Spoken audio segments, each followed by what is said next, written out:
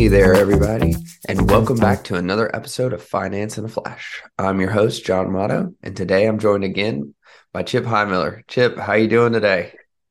John, I'm wonderful. I'm wonderful. It is a nice springtime weather, and it couldn't be better. Yeah. The best part is we're at the very tail end of tax season, and so that's kind of nice too to see the end in sight. I know that our tax team's kind of hard at it, and so I'll be glad when we can kind of close the book on tax season and celebrate a little bit. So it's coming up soon.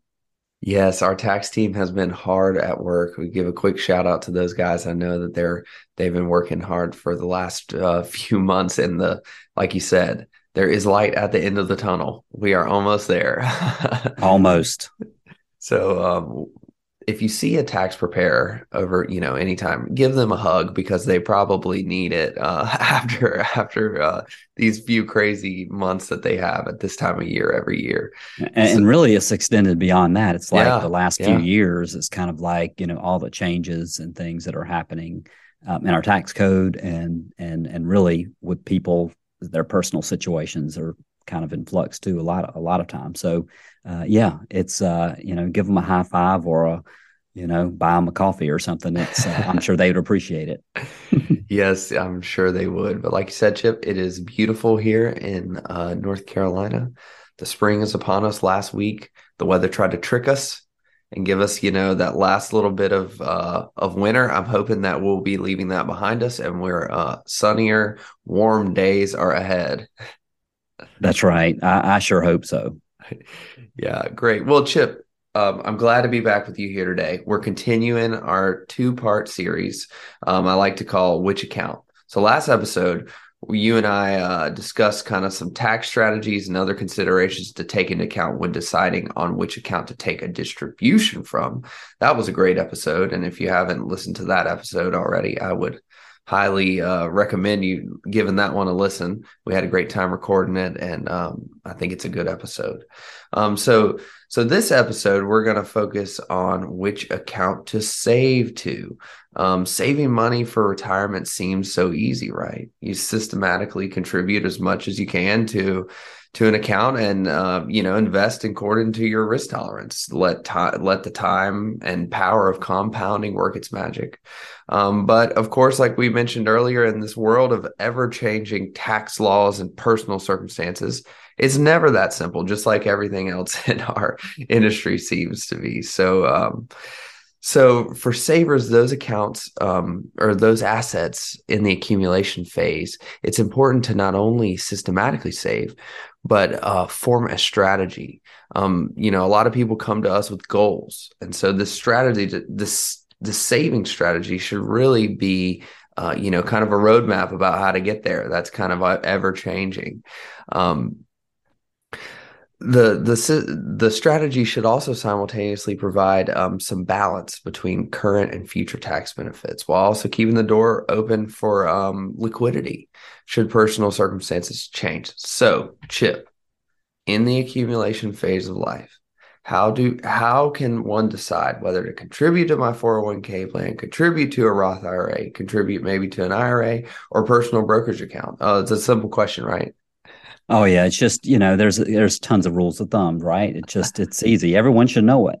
But we're kind of saying that tongue in cheek because it's an awful difficult decision. It's there are a lot of circumstances, some of which clients are familiar with, but others it may not even be on their radar. And so our job is to kind of see where the client is and help formulate a strategy that really can get them where they want to go, but also do that in the most tax optimized fashion. And so, whenever we kind of put together saving strategies for people, it's really a lot of it is driven by tax decisions and where they are in for their personal tax situation. So that's kind of how we approach this, just like we talked about in the last podcast for distributions. It's looking at where a person is in the current tax brackets and where you kind of expect them to be in the future, and making some educated guesses and really some judgment call on what to do and how to advise clients in this area. Yeah, absolutely. And like we said, on the surface, it's a pretty straightforward question, but there's a lot of moving parts, like we just mentioned. And one thing I do want to mention is emergency savings. Chip, I think that might be a good place to kind of start off. Could you talk about the role of an emergency savings and kind of some rules of thumb for that? Yeah. So, I mean, to us, we want to make sure that, especially our savers who are young and just starting out, all the way up to, even people who are in this, pre-retiree phase, we want to make sure that they have enough liquidity on hand to cover any kind of, emergencies or unexpected expenses that they may have over time. And I'll tell you, having done this a long time, we've seen a lot of different things that happen to people. And so we bring kind of a unique perspective on that. I know there are some rules of thumb when it comes to emergency savings, like, 3 months of living expenses or 6 months of living expenses and that sort of thing. But to us, it could be more involved than that, right? So let's think about people who maybe if they have, real estate investments, or if they have their own business, or if they have a special needs child, or any of these things that happen to people. We kind of reflect that and how we advise people on how to position their emergency fund targets and really the level of emergency savings we think is appropriate in their case. So we really provide a lot of background there and experience when we give advice on emergency fund, which is really the first thing that we do whenever we start working with a new client. We want to make sure that anything that's invested can stay invested for a long time, and part of that is identifying an emergency fund that is adequate to cover almost anything that can happen to a person. Yeah, no, the emergency savings is a huge aspect of that. And like everything we do here is customized to each unique individual situation. And Chip, now that we've kind of got the emergency savings covered, could you talk about, some of the common types of accounts like 401k plans, Roth IRAs, personal brokerage accounts? Could you kind of discuss the accessibility of those various accounts of account types and kind of the taxation of those? Just because I think it's important to understand that before we kind of get into the depths of things. I know we've mentioned this in other podcasts, but it's so important. I think it's good to touch on it again. Yeah, I mean, it's kind of a reminder, but I'll tell you that, we think of accounts and really it's based on the tax attributes of the accounts, as well as the possibility of, accessing the funds and avoiding things like penalties and early distribution withdrawal penalties and that sort of thing. And so, we'll kind of break it down between qualified and non-qualified accounts. So qualified accounts are like IRAs or 401k accounts. Okay. So a traditional IRA or a 401k account, if you think about it, contributions can go into these accounts on a tax deferred basis. A lot of times people get, tax deductions by contributing. If you contribute to a traditional 401k plan or a traditional IRA, you can take a tax deduction for that oftentimes. So when we're saving, that's a key element, right? If we can avoid some tax currently to defer tax over time in these accounts, that's a good thing for a lot of people. Roth IRAs are a little bit different because you do not receive a tax deduction going in, but the best thing about Roth, and I know our listeners have heard us talk about this before, and really the hugest, most enormous benefit you can get is it's never taxed again, right? So, you contribute into a Roth, grow that account through prudent investing, and at some point in time, you can pull money out on a tax-exempt basis. It's never taxed again. So, that handles your qualified accounts and your Roth accounts, and then you've got what we call personal brokerage accounts. Well, this is just people who save outside of any of the qualified accounts. This is just a personal account. A lot of times, if it's a spouses have a joint account together, and they kind of save together simultaneously for other goals. I mean, IRAs and Roth IRAs, or you think about those as kind of retirement accounts. Well, a personal brokerage account is kind of can be an intermediate to longer term savings type of account where you do not receive a tax deduction going in, and withdrawals can be taxed. I mean, you're really only taxed on any capital gains in that account and any income that the account generates. So if you owned a bond fund and it generates interest in that account,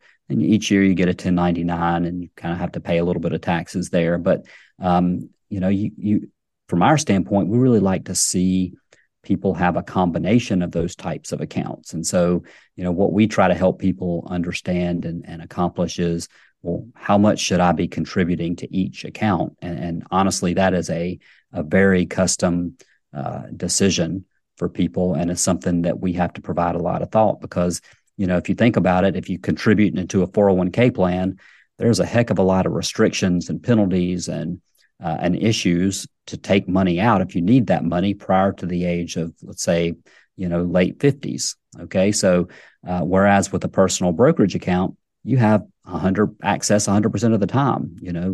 Pretty much if you need money from a personal brokerage account, you pretty much can get it, almost immediately in most cases. So, we want to also combine this element of, liquidity and they help clients think that through before when we're given the recommendations on which account to save to.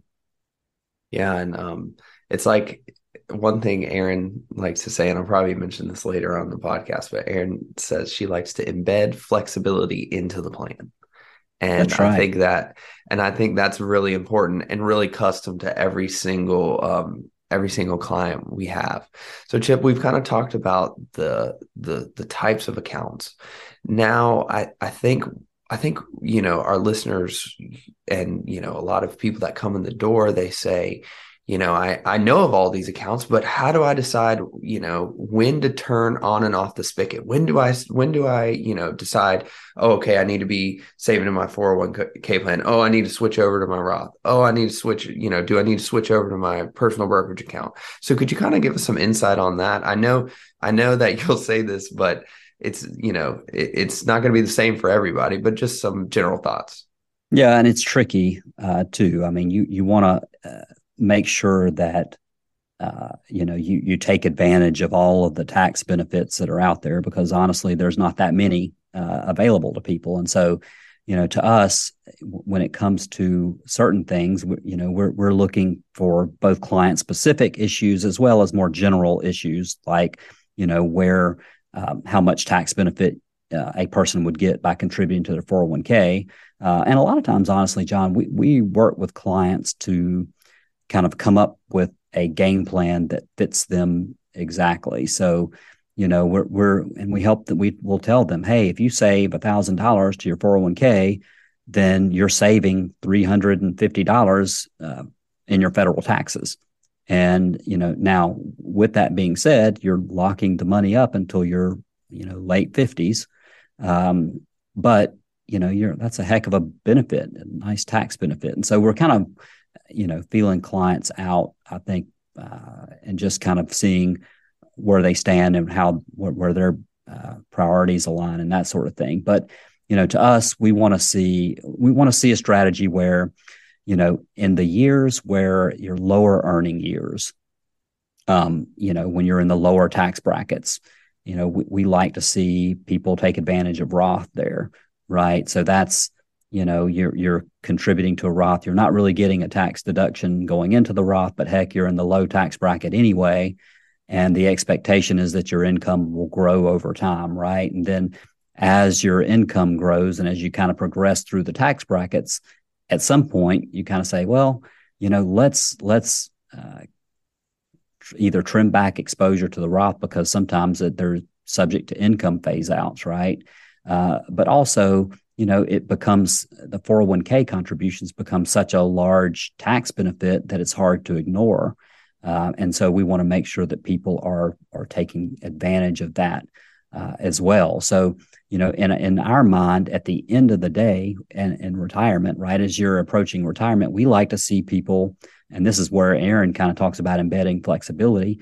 We want to see people with, reasonable asset levels in each type of account, right? So we don't want all of their money to be in 401k plans, because we talked about in the last podcast, when you're taking money out of that, it's taxed on a dollar for dollar basis, which could pose problems for some retirees. So we just like to see, some money in Roth IRAs, some money in 401k plans, and some money in personal brokerage accounts. And so it's no specific rule of thumb or an age or even an income level really, as to when you kind of cut one spigot off and open up another spigot. But to me, it's something that you need to constantly be aware and looking at. And really, that's one thing I think our office really does an exceptional job at, is especially as we're really involved on the tax